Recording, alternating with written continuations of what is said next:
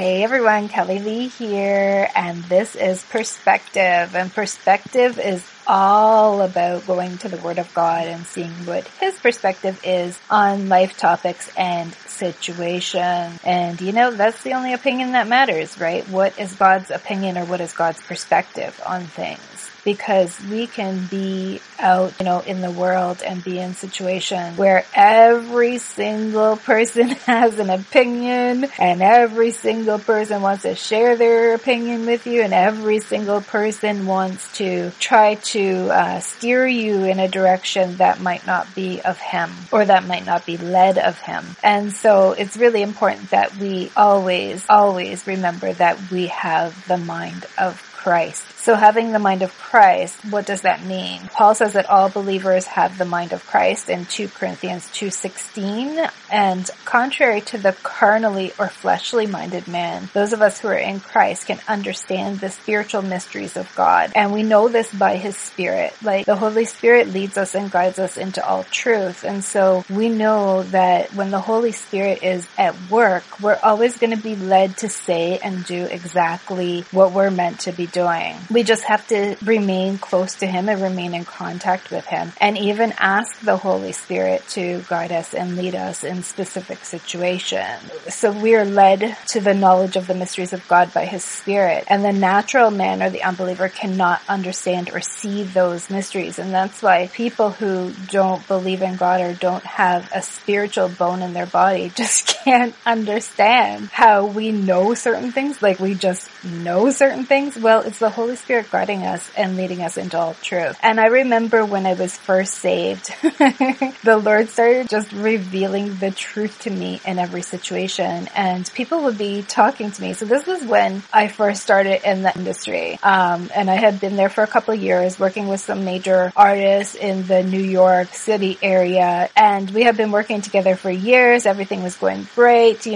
Artists were doing really well. Then I was saved, and that became a problem, of course, for the mainstream entertainment and especially the music industry, because their goals are totally different from our goals, right? Like our goals are souls, and my goal became souls, and it no longer became, the fame and the riches and the money and all that sort of stuff. And so as the Lord was like transforming me and changing my mind, it was like He just started to reveal to me the truth in every situation, which meant He was literally whispering in my ear. Somebody would say something to me and He would be like, "That's a lie, that's a lie, that's a lie." And I was like, I didn't really understand it at the time because it was so surprising to me, because I had been working with these people for so many years and didn't even realize that the whole time they were lying to me about almost everything. And so this was right before He said, let go of the mainstream music business. Come on over to my side, because I had spent 15 years in corporate entertainment doing marketing and sales, had done a lot of stuff for the enemy for many, many years and was really a part of that industry and grew up in that industry. I started when I was 22 and I was there for 15 years. So the Lord brought me out of that. And then it was a process to my salvation. So I was like, okay, I'm going to be working in the music business. I'm going to be doing social media, which I had also done corporately, and was doing social media for a long, long time and PR for these mainstream artists.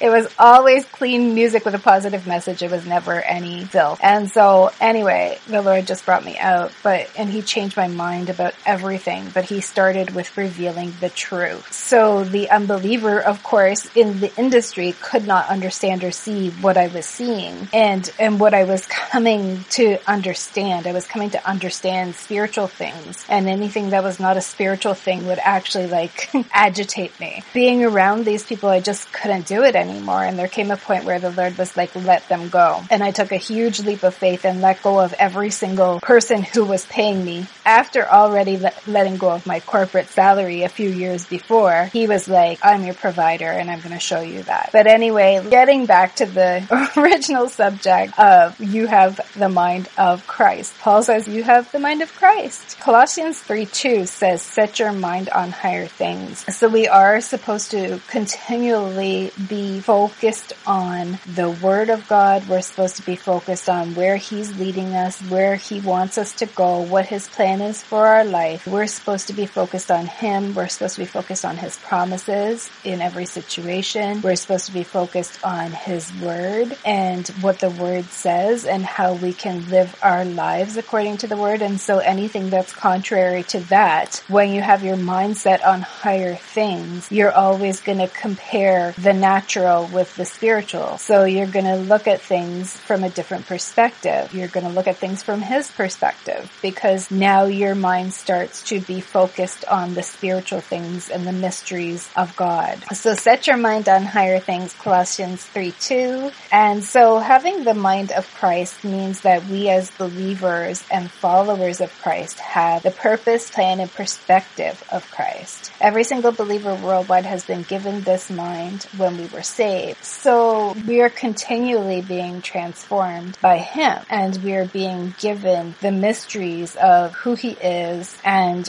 what he has done and how we can live our lives as he lived on this earth. Ephesians 5:26 says that the word washes our mind. It purifies our thoughts and our conscience as we read, study, understand, accept, and obey it. And so it literally changes our mind. Our minds are no longer focused on fleshly things or carnal things. They're focused on him and how to accept and obey his word. And the mind of Christ is much higher than the wisdom of man, for he said in Isaiah 55:8, "My thoughts are not your thoughts, my ways are not your ways, my ways are higher than your ways." And this is so important to understand, that God has a different perspective than us, not just in his word, but it's really because he sees everything. He sees everything and he knows everything. So he knows what's going on. He knows what's going to happen before it even happens. And he knows every single situation. He sees the things that people say behind closed doors. He sees the people who are for you. He sees the people who are against you.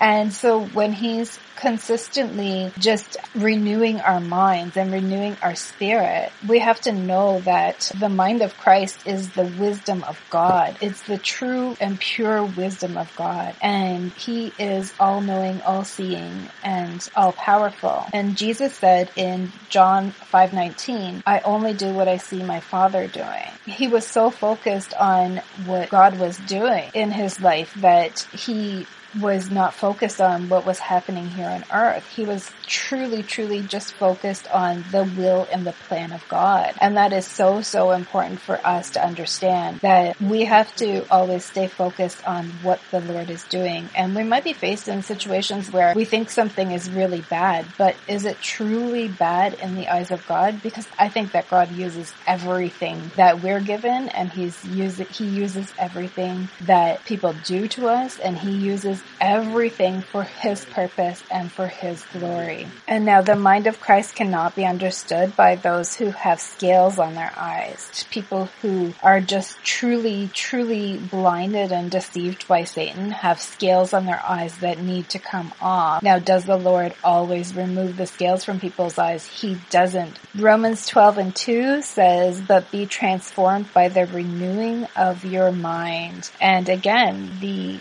transformation that occurs, it's a daily process. It's something that we don't really see day by day, because we're literally taking baby steps every single day. But in our walk with him, and my walk has been about 7 years now, just over 7 years. And in my walk with him, it's like we don't see what he's doing on a day-to-day basis. But when we look back, we see things in hindsight in a totally different way, right? We'll be like, okay, Lord, I don't see what you're doing right this moment, but everything is a part of the process of his perfect plan for our lives. 2 Corinthians 10:5 says, "Casting down imaginations and every high thing that exalts itself against the knowledge of God, and bringing into captivity every thought to the obedience of Christ." And so casting down imaginations, it's so important that we don't allow our minds to go to places where they don't belong, because this is what the enemy uses. You know, he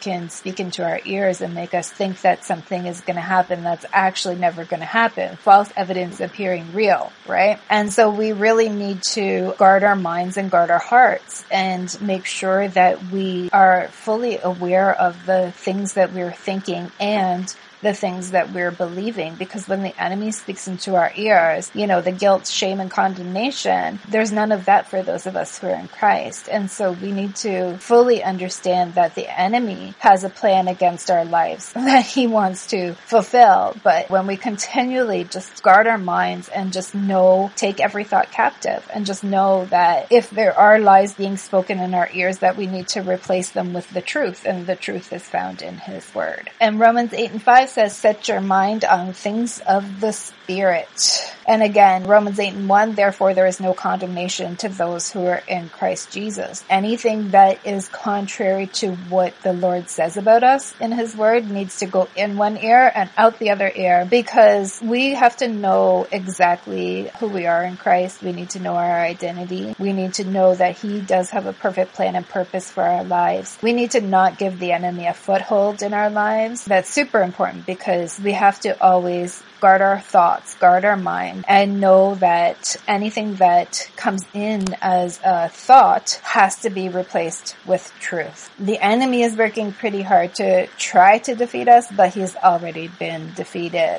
And so I'm just going to leave you with one more scripture, and it's Philippians 4:8. Finally, brothers and sisters, whatever is true, whatever is noble, whatever is right, whatever is pure, whatever is lovely, whatever is admirable, if anything is excellent or praiseworthy, think about such thing. Again, that's Philippians 4:8. Keep your mind on higher things. I love you guys. God bless you.